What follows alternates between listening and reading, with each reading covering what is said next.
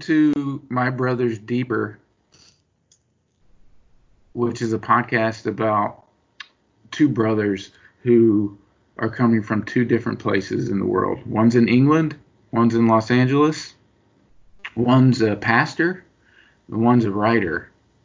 Both of them grew up in a really small town in Louisiana. And this is where they are in the world. And this is what this podcast will be about, their perspectives. So the first thing I wanted to do is say I'm Josh Mayhall. And I'm Jason Mayhall. And we're the Brothers Deeper. So first thing, you are a pastor in England. What town are you in? What town do you live in now? So we live in the northeast of England, which, if you're trying to figure out where that is on the map, we are actually closer to Scotland than we are to London. And so I minister / serve in a small town called Houghton-le-Spring, which would be near large city like Newcastle, Sunderland area. And so we've been here for 9 months now. So it's still somewhat fresh, but we're learning the culture. Very different than the United States. Some good, some not as good. But that's where we're at. And it's a very unique place that we're growing to love, quite frankly. Now, I'm in California, Los Angeles, which is really different than England, obviously. So and how long have you lived there?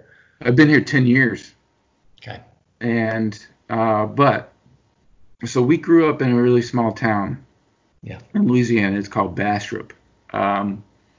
It's nowhere near New Orleans, if you're wondering.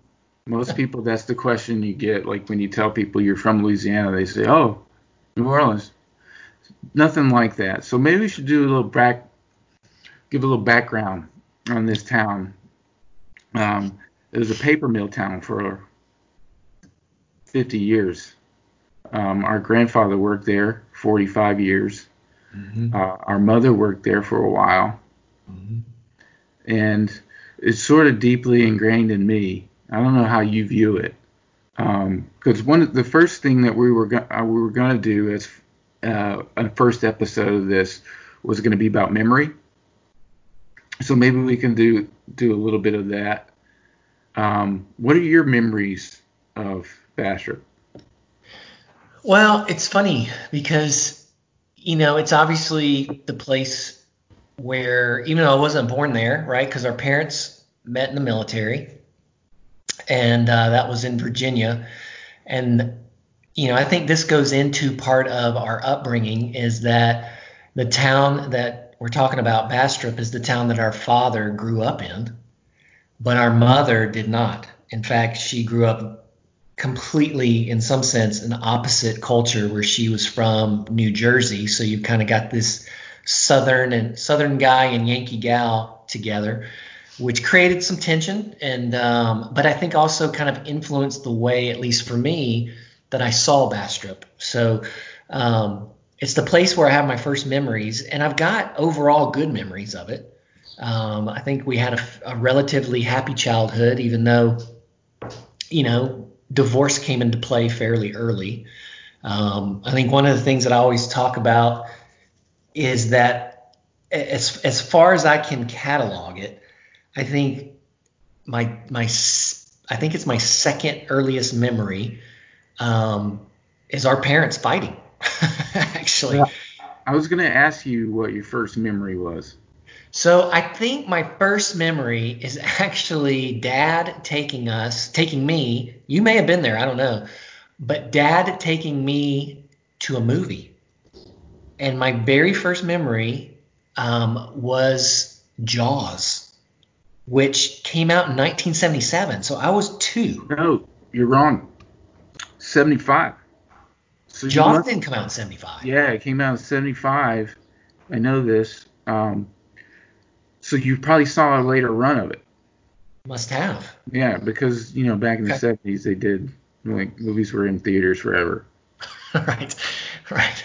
So So yeah, okay, so maybe that's not my first memory because I always kind of cataloged that according to what I thought the release date of, which was 77. yeah, you probably did see it in 77. Okay. Maybe so. So You would have been anyway, 2 years old, right? in 77, yeah. Yeah. Yeah. See, that my first memory is of you and Dad. Doing what? And you were in the backyard. It was like a John Ford shot, like through a doorway. You ever seen the movie The Searchers? No. It's like a famous shot of like John Wayne standing framed in this doorway, and like out beyond is like the Great West. Anyway, it wasn't quite that vista. It was our backyard I was gonna on say on Parkwood Drive. Parkville Drive.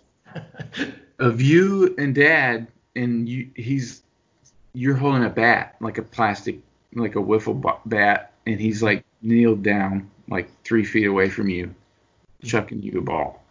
Wow.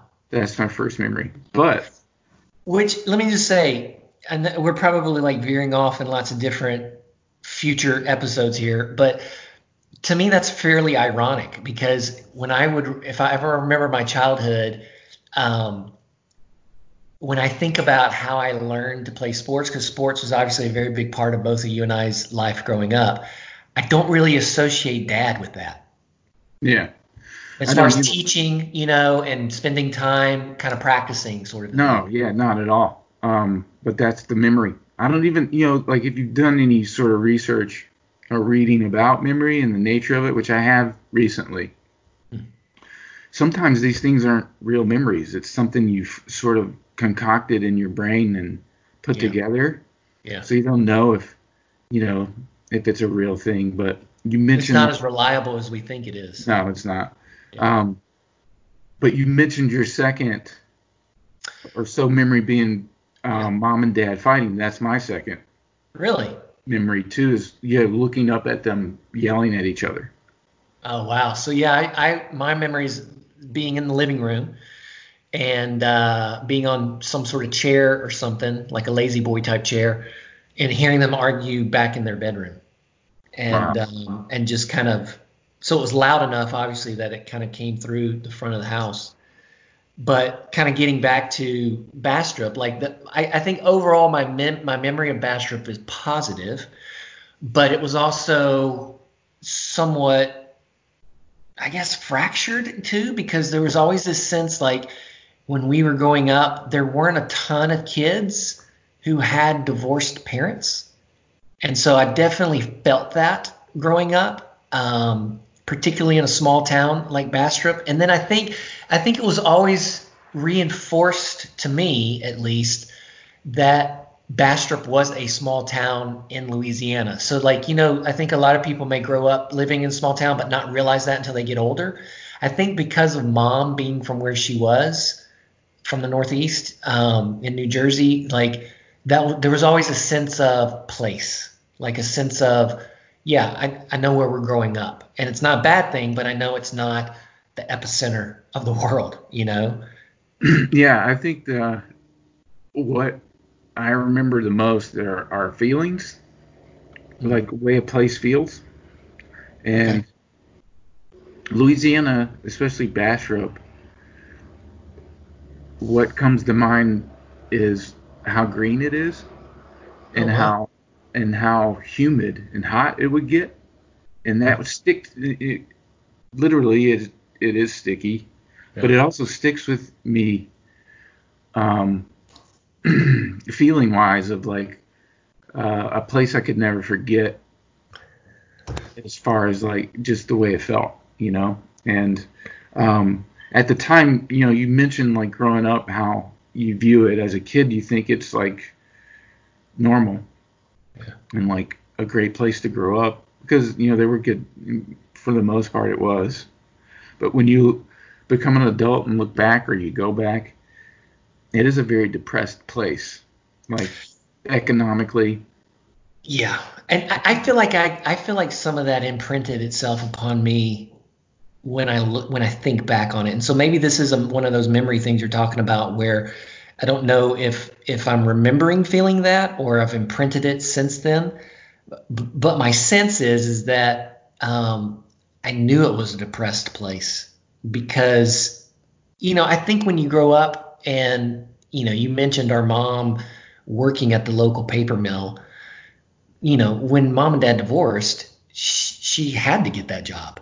And so this is a job where, for a single mom, there's not many options. And she gets to a paper mill and she's having to work shifts that rotate, every month or so. And I think there's a sense of, even when you're a kid in school, when you've got, parents who work 9 to 5 jobs and, both parents are there, that you realize, okay, yeah, we're living in a different sort of situation, but a lot of people work at that mill. And so they're in a similar, although maybe not family situation, financial situation. So I do think I think there's a reason why this podcast is called My Brother's Deeper, because I do think you're really deep to talk about those feelings sticking to you in a place that literally is sticky. Because I really think of Bastrop as just kind of a place I grew up, somewhat depressed, and then we moved away. Yeah, I just a little background. The paper mill was the only the only game in town, pretty much. Yeah. If you were to go back and do like a percentage of the population that worked there, Yeah. it's probably 40%. I don't know. Maybe I'm wrong. But, there's banks, there's restaurants, Yeah. there's schools.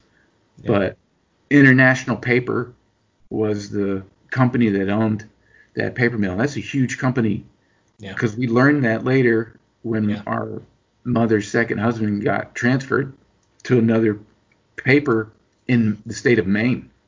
Right. But if you go into 7-Eleven now, and I don't know what they have. Do you have 7-Elevens in England? No. But you know them because you grew up in America. Yeah. If you go in there and you get a cup of coffee, that paper cup is made by International Paper. It's That's a right. huge thing. And our grandfather Well, worked there you 45 you years. you go into most Starbucks, Yeah. and a lot of their cups or the holders are made by IP. Yeah. So this is sort of like the larger picture of like uh, capitalism. It touched us even then. Yeah. So um, the next thing is to talk a little bit about um, our mother took us to church every Sunday Yeah. as kids. So we sort of grew up. I wouldn't say I remember going to elementary school and there being kids that would go to church on Wednesday night and then they Yep. would go to church Sunday morning and Sunday night. We weren't those type of people. We just No. went Sunday. Um, talk a little bit about how those early days of going to church sort of affected you. Yeah. I mean, you're right in describing kind of the type of family we were. So having done a lot of reflection on this, I feel like contextually it's important for me to understand and explain it this way. Our mom was raised Lutheran.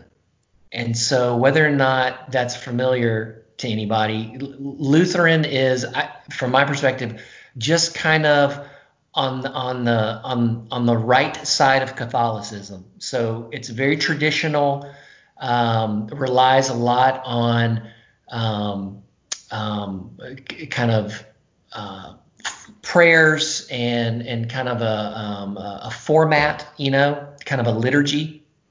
And so there weren't a lot of Lutheran churches where we grew up. In fact, I don't remember any in Bastrop. None. There And was I one. think There's one in Monroe that we went in to one Monroe, time.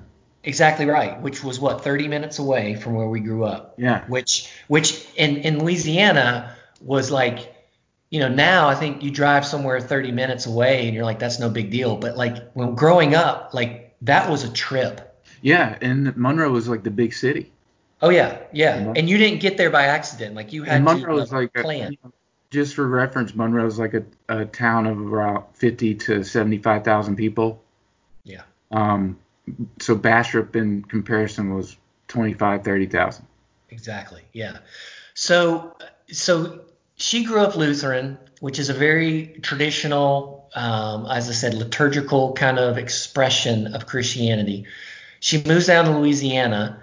I think she kind of had that built into her as part of, hey, this is just kind of what you do, and this is kind of how you raise kids. And being as a single mom, I think partly she wanted you and I involved in church because it just helped her parent.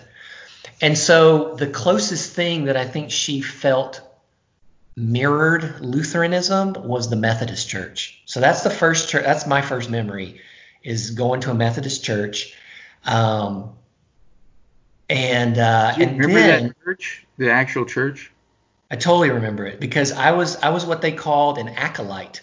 I don't know if you ever did that, but I was it's kind never, I never did anything like that, dude. okay. So I So you remember like you got like a robe and got a robe and you had a like a brass kind of pole I where sort of remember seeing you doing that now. yeah, where you light the candles. Yes. Yeah.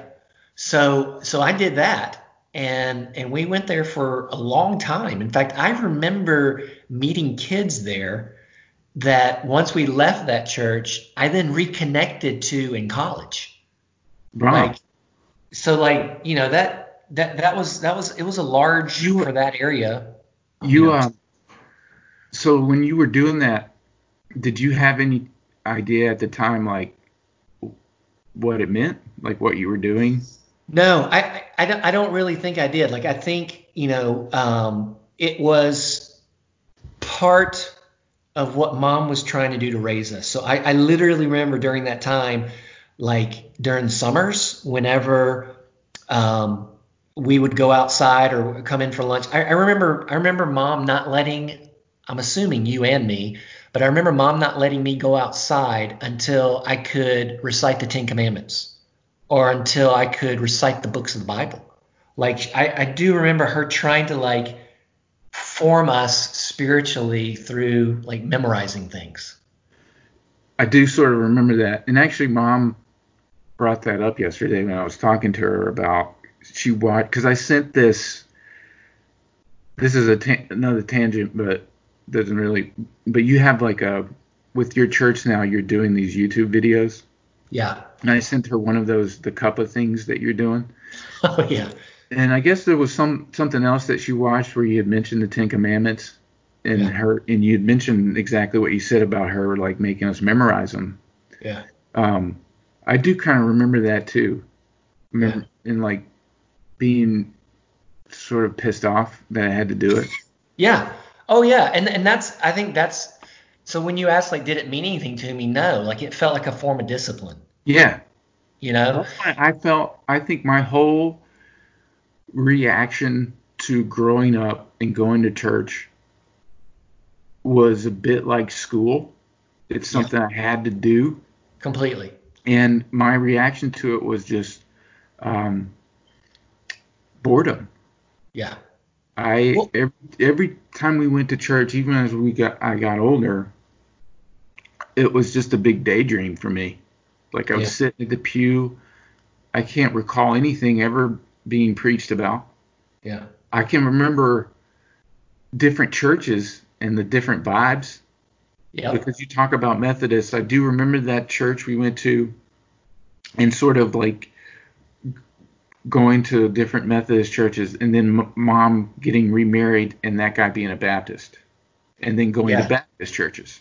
That was a big shift. Yeah. Yeah. And we had a grandfather that was a Baptist. No, he wasn't. He went to a Baptist church though. No, that wasn't a Baptist church. That was What? a Church of Christ. Oh, okay. See now, So, okay. So what's the difference between you mentioned earlier with Lutheran yeah. being a what you use the word liturgy? Yeah. What exactly do you mean by that? So liturgy is basically almost like a script to where like you would go to church and you see this particularly in Catholicism, you go to church and the order of the service is scripted out. So you would have at the beginning, let's say, a prayer that would be read and everyone would recite it. And then there would be particular verses that you would read and everyone would listen to and potentially have some sort of response that goes back. It's very structured.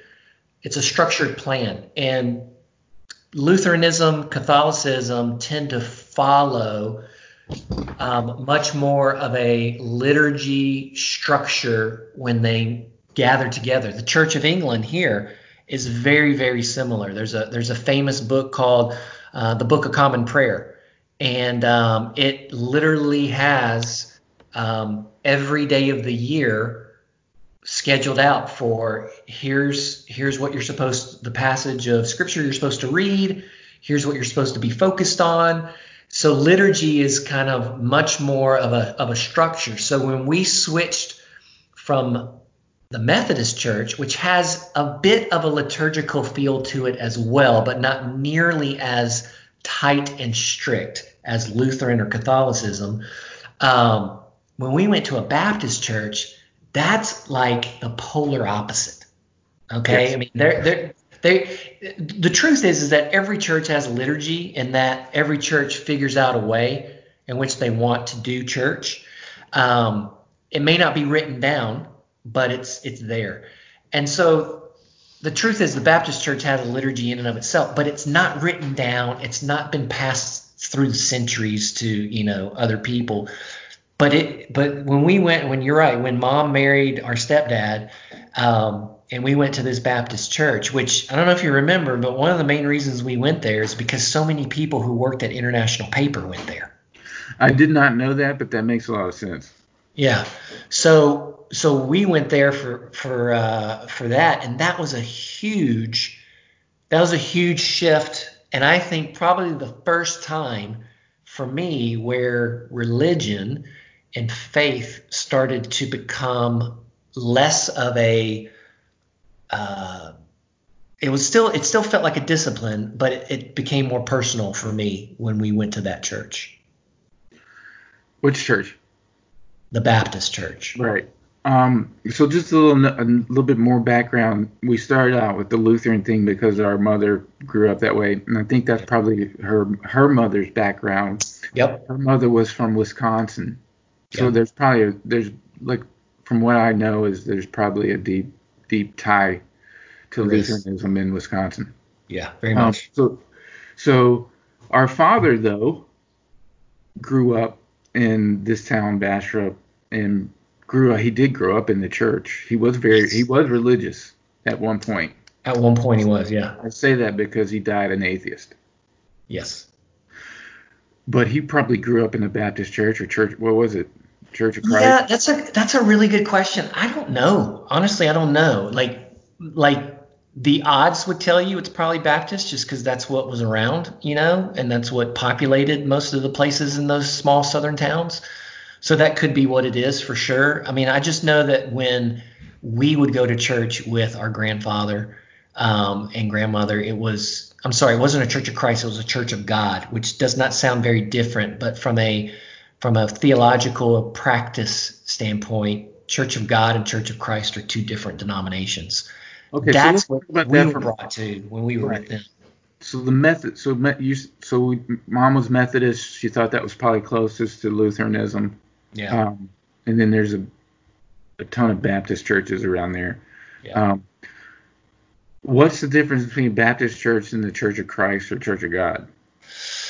So it's very minor, kind of minor details where, like, for example, the Church of Christ, this is where it gets difficult because there's even division within the Church of Christ. So you could have 3 or 4 different types of Church of Christ. But overall, what I would say is that a Church of Christ would probably, and a Church of God would probably have more of a prominent role for women in regards to the ability to preach or to be missionaries or to have leadership.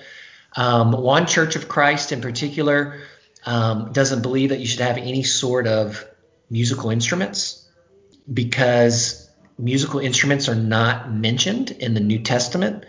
They're mentioned in the Old Testament, like lutes and lyres and, all that sort of stuff. But because there's no mention of that in the New, they take that to be, well, then the church shouldn't use them, which I think is pretty silly.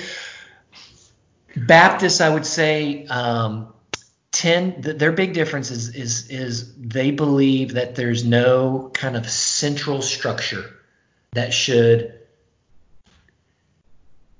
be the authority for a specific church. So, like, for example, in Catholicism, Lutheranism, and Methodism, our Methodist church, every church reports to a leader who is over an area and then reports to the larger church. So, like with the Catholic Church, the ultimate leader is the Pope, right?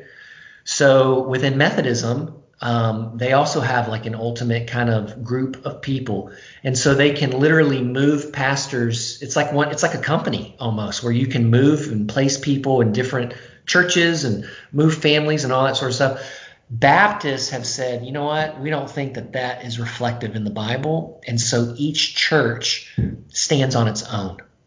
So while we might cooperate with other churches that are like-minded, our church governs itself. We're independent and govern itself. And that's a pretty big distinctive between the Baptist model and other models. So this was my perspective on all these churches we went to, right? So, yeah. Like I said before, I'm like, it's all based on feeling. We go to the Methodist church, and there are some strains of Catholicism there because they do communion, which they don't do at Baptist churches. No, they do. They do? So yeah. I don't remember that. I just remember that doing it once a month at the Methodist church. Yeah. But the Methodist church, this is the vibe to me. Calm, cool, not trying to make you feel guilty. You go to the Baptist church, people are yelling at you, make you feel guilty. Maybe you did something on Saturday night you shouldn't have done, type of vibe, Mm-hmm. So I didn't like the Baptist church. Yeah. If I had to pick, I would have picked the Methodist church to go to, Sure. And another thing is the time spent there. Methodist church, the service was about an hour. Baptist church, hour and a half. And then we went to that Lutheran church one time, 45 minutes. Oh, yeah. That's sort of like how I kind of viewed church, is like, when is this over? Right. A time commitment. Did you ever feel that way?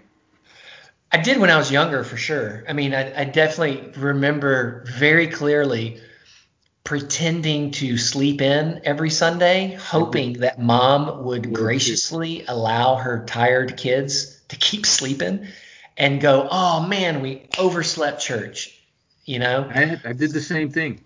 Yeah. So I definitely felt that way. It felt like a duty more than anything. Yeah. Yeah. Yeah. So I remember, going back a little bit with, our parents, they divorced. I was 3, right? You were 5 when they divorced. I think you're right. Yeah, I think you're right. Do you have any memories of that? Like, any feelings on that separation? Yeah, I mean, I have a lot of feelings about it. I mean, I don't. But at the time. I mean, I remember. Here's what I remember. I remember my very first day at kindergarten, and I remember Dad walking me into school.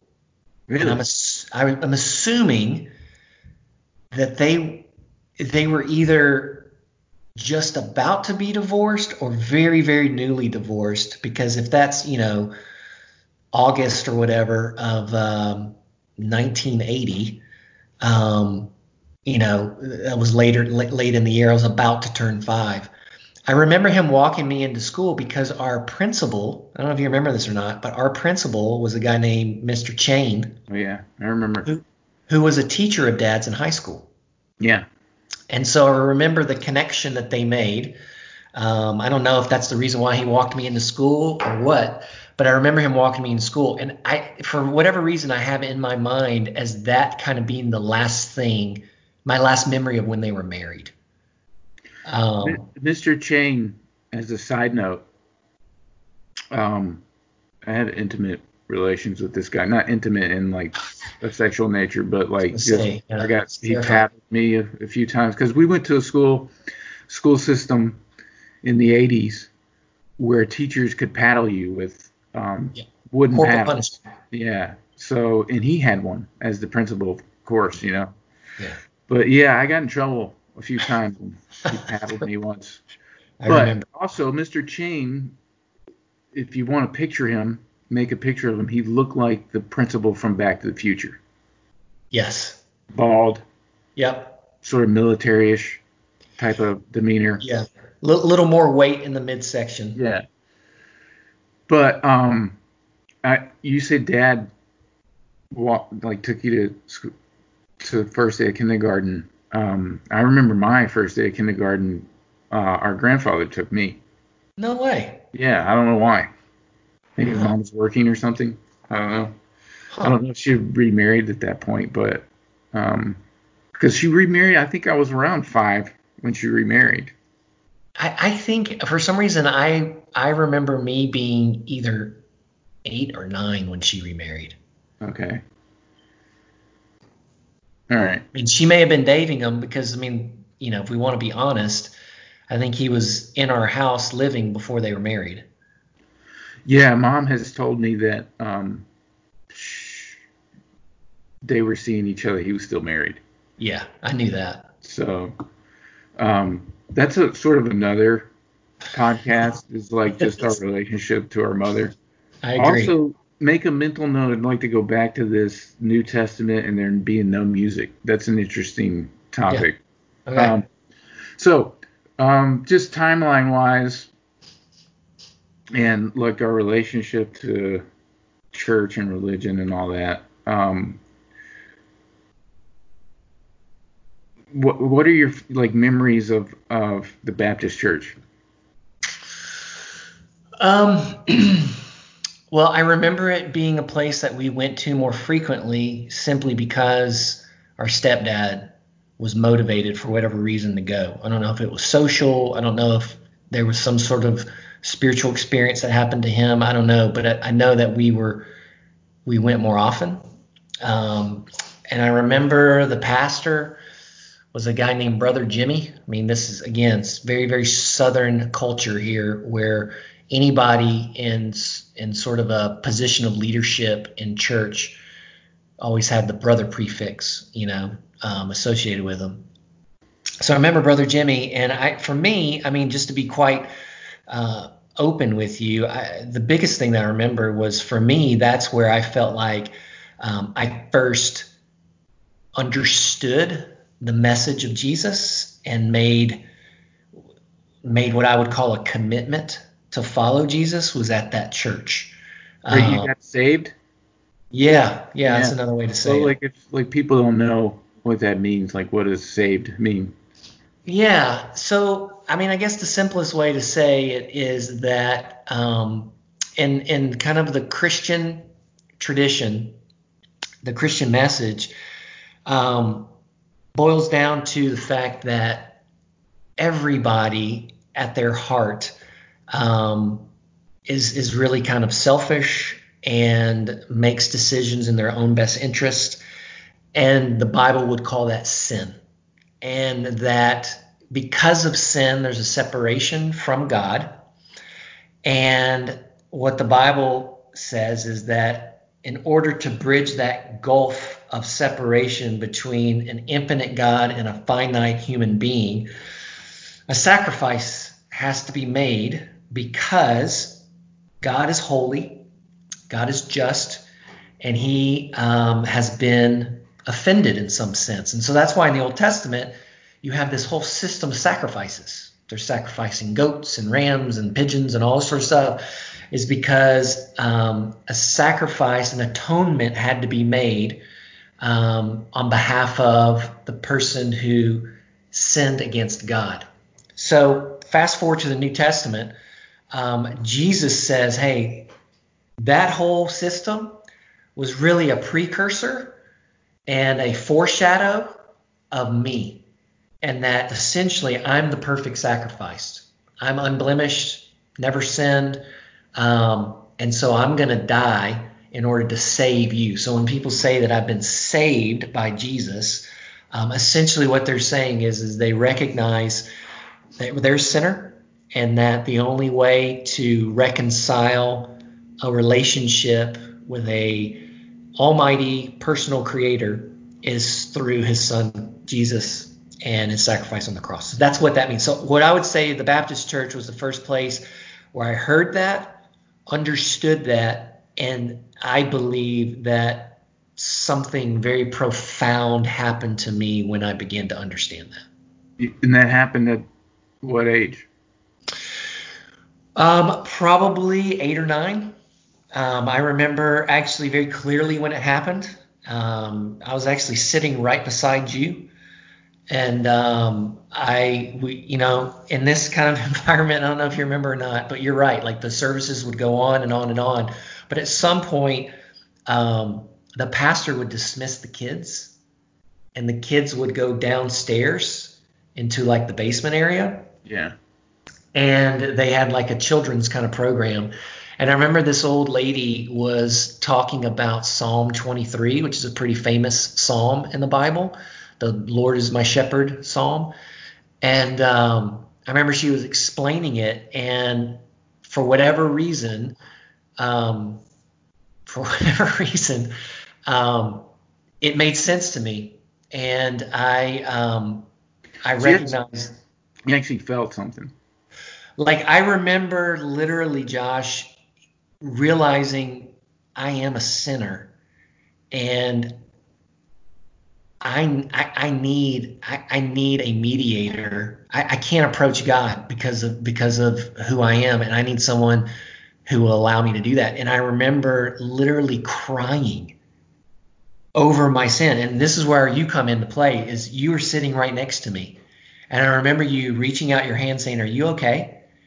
And me just like kind of almost like trying to downplay it and be like, yeah, I'm fine, I'm fine. But like in that moment, crying and understanding what I needed and accepting what I needed. I don't remember that. That's amazing. Yeah. Because I remember you getting saved or something. Just remembered something like that happened. I remember wanting myself to do it. Like I wanted and they would always tell you have to accept Yeah. Oh yeah. Jesus in your heart, right? That was like Yep. the process of it. Yeah. And I remember trying to do it like Right. multiple times Yeah. and like not feeling a damn thing, Yeah. you Yeah. know.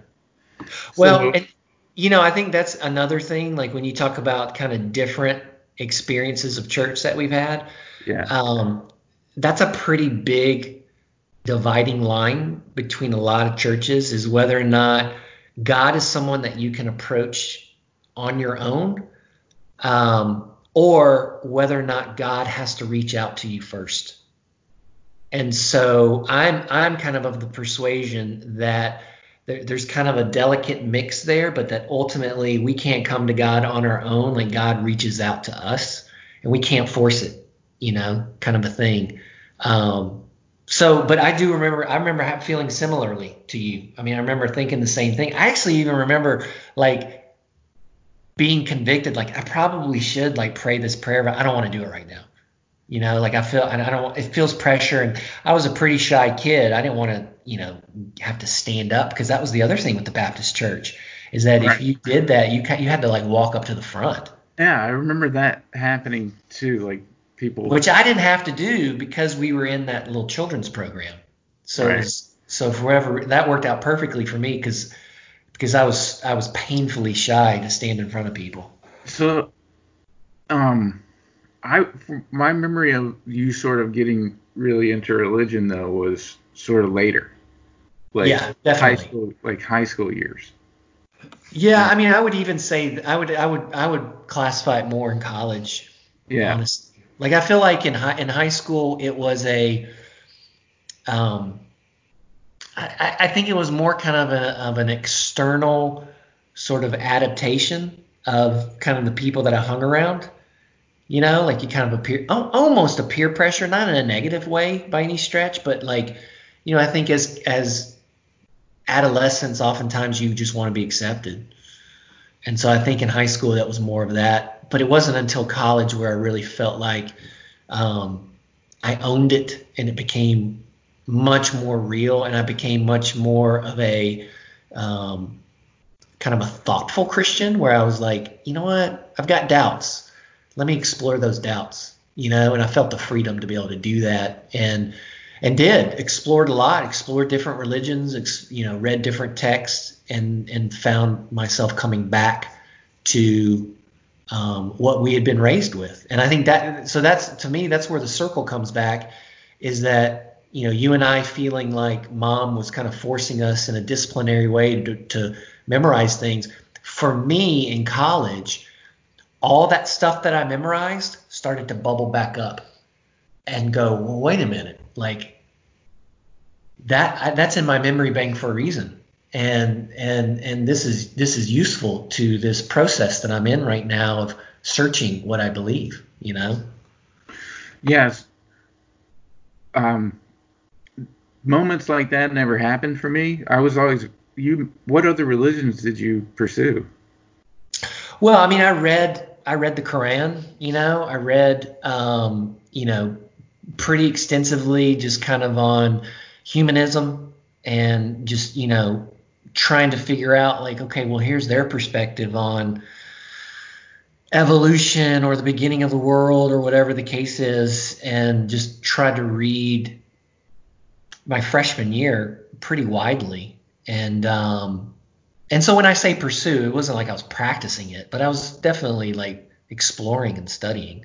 Right. So I did that too. Like I was extremely, growing up the way we did, extremely interested in the stories in the Bible, like just as stories, and like uh, as a kid though, there's a lot of fear, and still, because I feel like, when you're pursuing when you do sort of like open up your mind and say, okay, what's this religion about then? Yeah. Because you grew up in this sort of microcosm of just Yeah. Christianity. And then when you get older, you're like, okay, there's Buddhism, there's Yeah. Hinduism, there's Judaism, there's all this stuff, and you read about them, and there are similarities, Yeah. all that stuff. But I never had a moment where I was like one spoke to me more than the other. Yeah. But there are like even to this day though, the stuff that was ingrained at an early age with Christianity is still there. Like Like um what would be an example of that? like prayers. Yeah. Like I'm not a praying man, but I do say prayers. Like I don't know what this, I think it's a psalm or a proverb. Um and it's trust in the Lord with all your heart, and lean not on your own understandings, in all your ways acknowledge him, he shall make your path straight. That's Yeah. something that's there. That's crazy. Is That's that Proverbs Proverbs? 3. Proverbs 3, 5, and 6. Right. So I've changed it over the years, and changed the masculine to the feminine. Okay. So instead of saying trust in the Lord with all your heart, lean not on your own understandings, in all your ways acknowledge him, Yeah. I say acknowledge her. Okay. Just my own little, Oh, what but and not like what is guys. that what So is behind that conscious choice? well, it's from the readings that I've done over the years of like the nature and the evolution of mythologies and religion. They started out matriarchal, Right. which made a lot of sense to me. Like if you think about like early man, I don't know where your stance is on evolution, but I believe in it. And Yeah. and reasons why, in my personal opinion of why things started off matriarchal, was because, okay, imagine if you would, just a hypothetical, if you're not into the whole evolution thing, say there's an early man, Yeah. living in caves, Right. and they don't their perception of things, um, are, okay, this lady that I'm with here in this cave, her stomach's growing. What's that about? Mm-hmm. And then this human being comes out of it, this tiny little thing. And caveman's mind at that time would think, this woman's magic. She's just another human being. And they put the woman on a pedestal. And that's how the matriarchal line of mythology got started. And then man figured out, wait a minute, I'm stronger Mm-hmm. than this person. I'm the one going out and getting the food. I'm the one going out risking my life every day. And things start to bend towards the patriarchal. Sure. So yeah, it's kind of like the That makes sense. Yeah, I can see that. my thinking of like if I say that prayer. So my whole thing though is like I say these prayers. It's a bit like if you were gonna say like put something out there positive. That's what I feel like prayer is. Mm-hmm. Um, it's almost like that book, The Secret. Mm-hmm. You know, if you like actualize things and say verbalize things, they can happen. You know, I feel like that's just another form of prayer. Yeah, I mean, I can see that for sure. Yeah. So let me ask you this, like, you know, I think contextually, one of the things that's important here as far as our development and kind of the directions that we wound up going, and you can correct me if I'm wrong here, because again, it's just my perspective. I felt like, you know, from um, essentially growing up and being with our mom, whether it was through, you know, marriage, divorce, marriage again, and then another divorce. You know, I basically was always living with mom until I moved out of the house, right?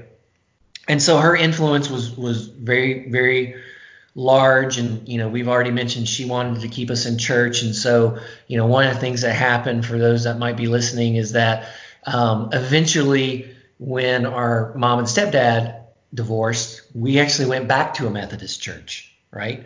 Yeah. And so again, like from whenever I can remember to when I left the house at, you know, 17, 18 and went to university, mom is there, mom's the influence. But you left the house when you were what, 15 to go Yeah. live with our dad. Yeah.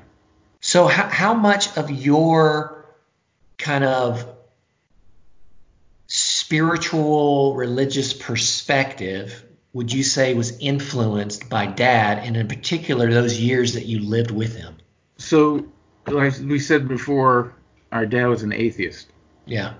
I Um, well, I my perspective based on conversation I had with him was he was an agnostic, which See, that's where I feel like where I'm at is like okay, I I'm not an atheist. right. Um, I'm too afraid of that. There's a lot of fear dwelling in this person.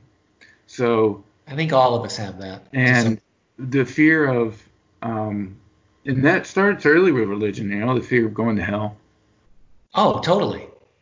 Oh, Josh, I remember that little Baptist church we were talking about. I remember it being classified in what was called fire insurance, where you get saved in order to protect yourself from the fires of hell. Oh, wow. So you get your That's fire crazy. insurance.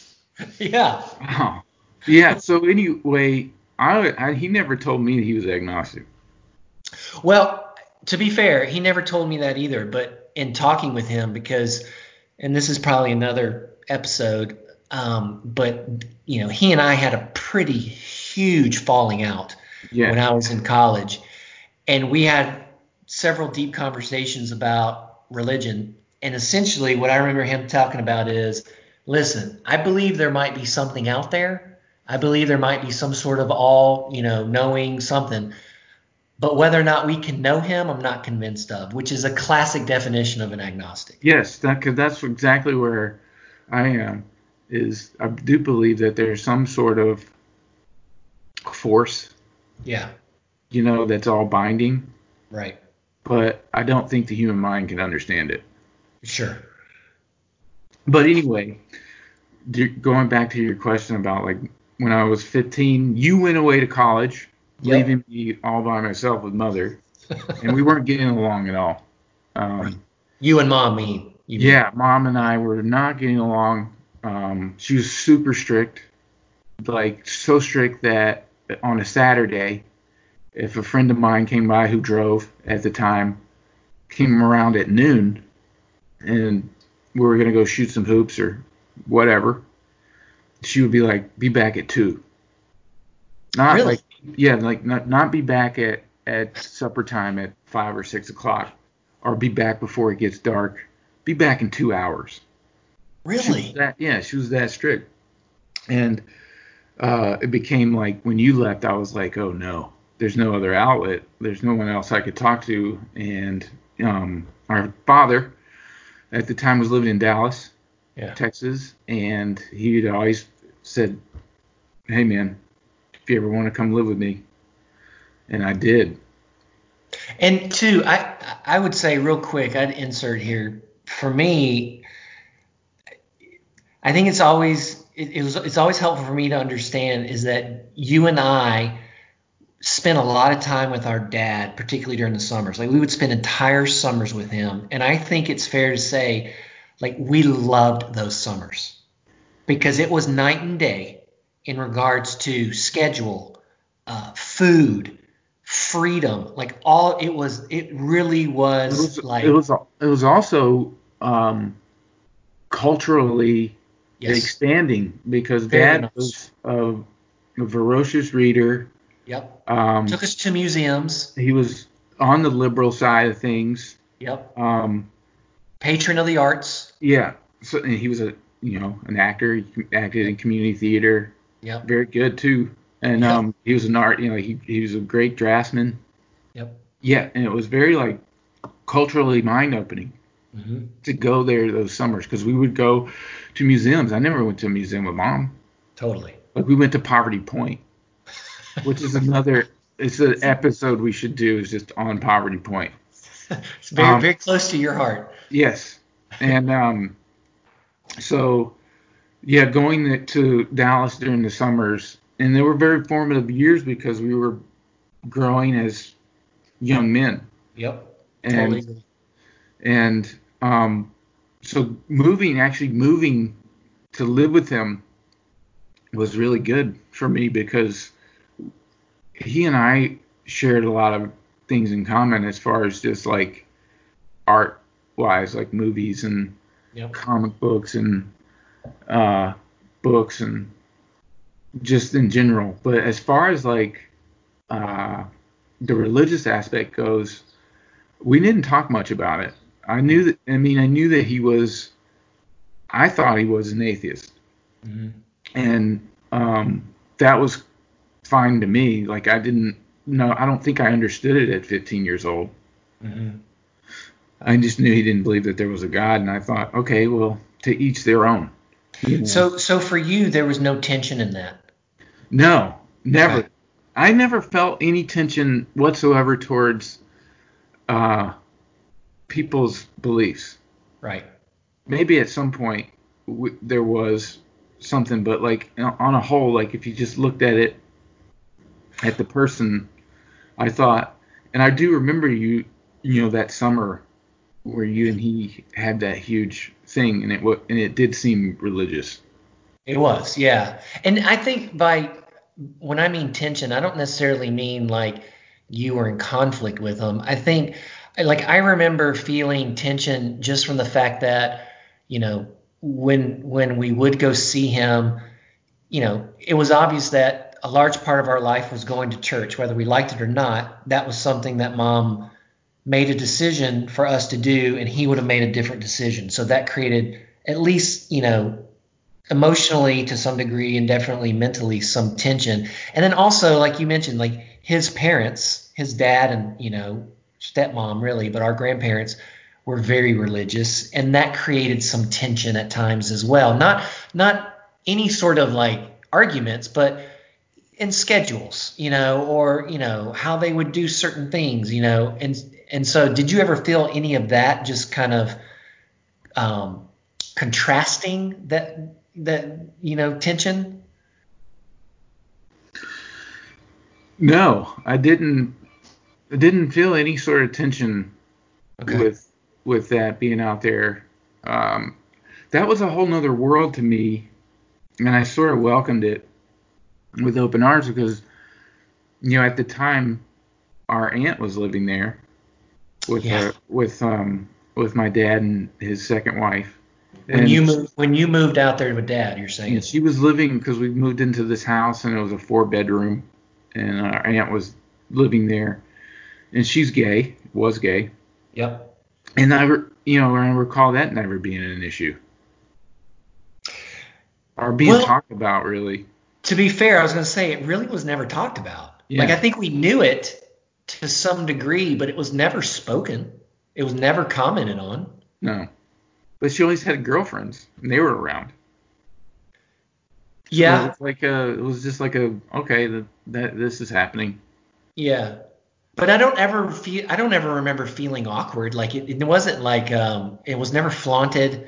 I think a bystander could have walked by and go, "Oh, she's got like really close female friends." Like there wasn't any sort of like awkwardness, was there? Well, I mean, also to put it in perspective, our aunt was a butch gay, what they call a butch. So you could look at her and be like, yeah, she's a lesbian. She had a mullet. Yeah, you're right. She So did. it was like you Yeah. looked at her and you'd be like, okay, she's possibly a lesbian. Right. Right. Like there was a sort of visual aspect to it. Yeah. No, there was. Although I remember her having a boyfriend. You do. Oh yeah. I don't remember that. Yeah. I mean, I remember going over to Papa and Mama's, our grandparents, like one holiday, whether it be Thanksgiving or Christmas. And I remember, that was always a big deal for us too, because we lived, just so people know, we lived in the same town, that little town in Louisiana, Bastrop, our father's parents lived in as well. So we grew up with them.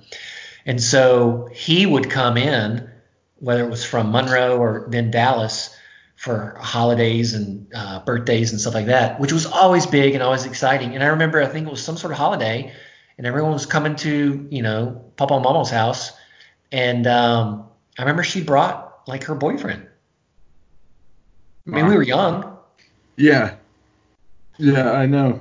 I know. I mean, I knew that Dad had mentioned that she'd had boyfriend, but Yeah. So anyway. so anyway, this sort of episode is basically turned into just the memory one we were gonna do. So I guess we should just stick with that as whatever Well, time. but it's I think we're using memory as a tool to talk about religion, Yeah. right? So Yes, and how like it sort of affected us. yeah, just kind of how we got to where we were. So like again, like talking through your years, would you say your, years of living with Dad, how were they formative for you from a religious experience, if any at all? Well, first it gave me the freedom uh, not to go to church because Dad didn't go to church, and I've said this before that I viewed it when we lived with Mom as this obligation, and it Yeah. was very boring to me, and I didn't. I had no interest in the church. So moving to live with Dad, that wasn't there. So that obligation was gone, and that frees you up for other things, and it sort of gives you the freedom to explore religion in a new way Hmm. and look at it from a different perspective. Um, so in those years, yeah, I sort of like struggled with it, with sort of like, am I a Christian or what? Or am I not? Like, what am I? Am I a Christian or am I just some guy? Right. You know. So those sort of late teen years were years of looking for religion everywhere. Like I said, you read Buddhist texts and you read things about other religions, and I guess I came to this point in my life where I was like, I'm none of that stuff. I'm Hmm. not an atheist, more of an agnostic. and view all of these stories as sort of one. I really got into Joseph Campbell, Mm-hmm. which is something that probably I did get from Dad because he had these books, um, these Joseph Campbell books. I don't know if you've ever read him. I haven't. So he's really famous for writing a book called Hero with a Thousand Faces. Okay. And a lot of people who write in movies, novels, any sort of narrative form, contribute a lot, like attribute a lot to Joseph Campbell in that book. So that book is about, he was an expert on mythologies Okay. and Like a world, particular kind of mythology, or just all? just every folklore. He wrote books on every type of folklore you could ever think of. Okay. He wrote about Christianity. He wrote about like Native American cultures. He has a book that's Occidental mythologies. Um, but he was a huge Jungian guy, Carl Jung. Okay. So he most of his writing is through the filter of Jungian psychology, and it starts with like dreams Okay. and collective unconscious and stuff like that. So, but Hero with a Thousand Faces is basically he takes all these religions of the world and finds similar stories Okay. in them. But the framework of it is it's the hero's journey, and you see it throughout all these stories of like, okay, so there's a guy and he hears a call, whatever that is. It's in different forms, and he hears a call to action, and at first refuses it. Then it gets called again and accepts it, and then goes on this journey. And basically, it's a journey within yourself. Okay. And like all of this religion and all of these stories are an aspect going on inside you. So his whole aspect was like he wasn't refuting that there wasn't there like he wasn't an atheist, like he wasn't refuting like there's no God, he was saying that God exists in you, Okay. like there isn't an eternity, it's here and now. Gotcha. So like that was a big game changer for me, was that book and his writings, and reading Jung. When did you read that first?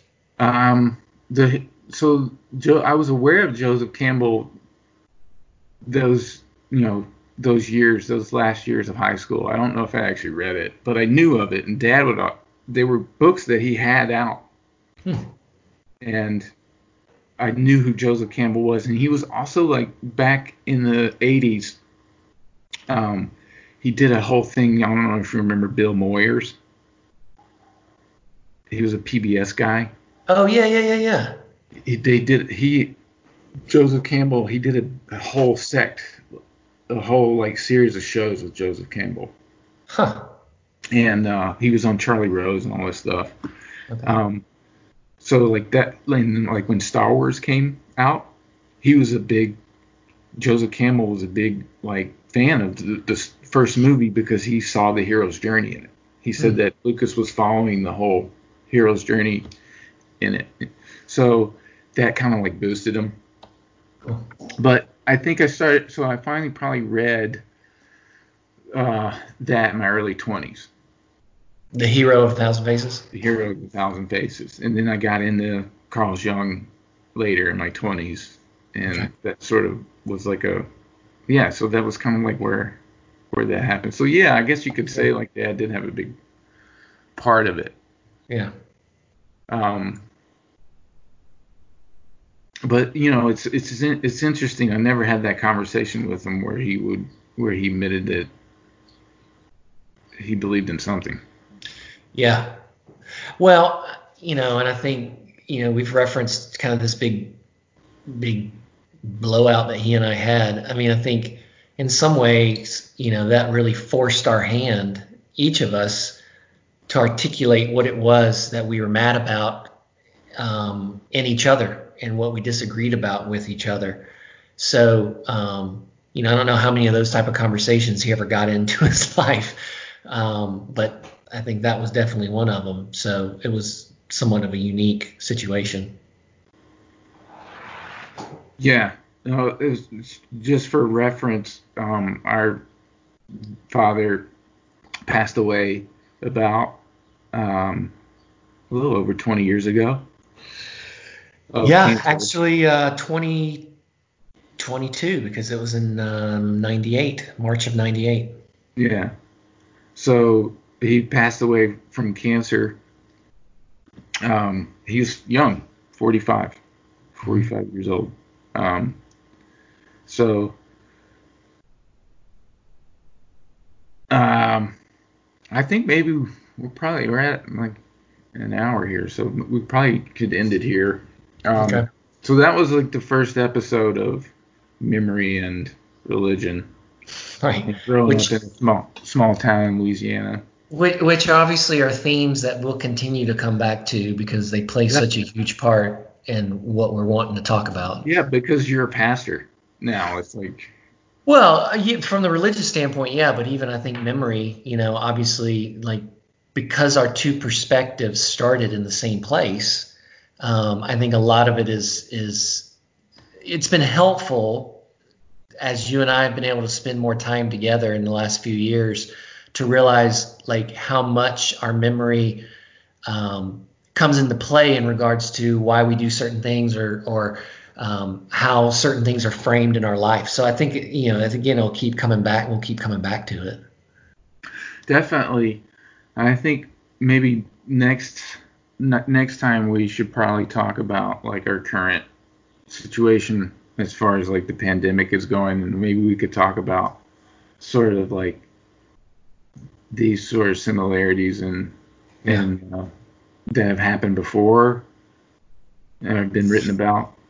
Yeah, I think again coming from you know two different perspectives, two different lives. Each of us has a grid by which we're looking at this thing, right? And how we kind of make sense of it. And so for me, I'm definitely coming from a very faith and religious oriented grid. Um, so yeah, I think that's because of that, there's going to be some differences that I think would be interesting to explore. All right, well, I guess we'll end it here then.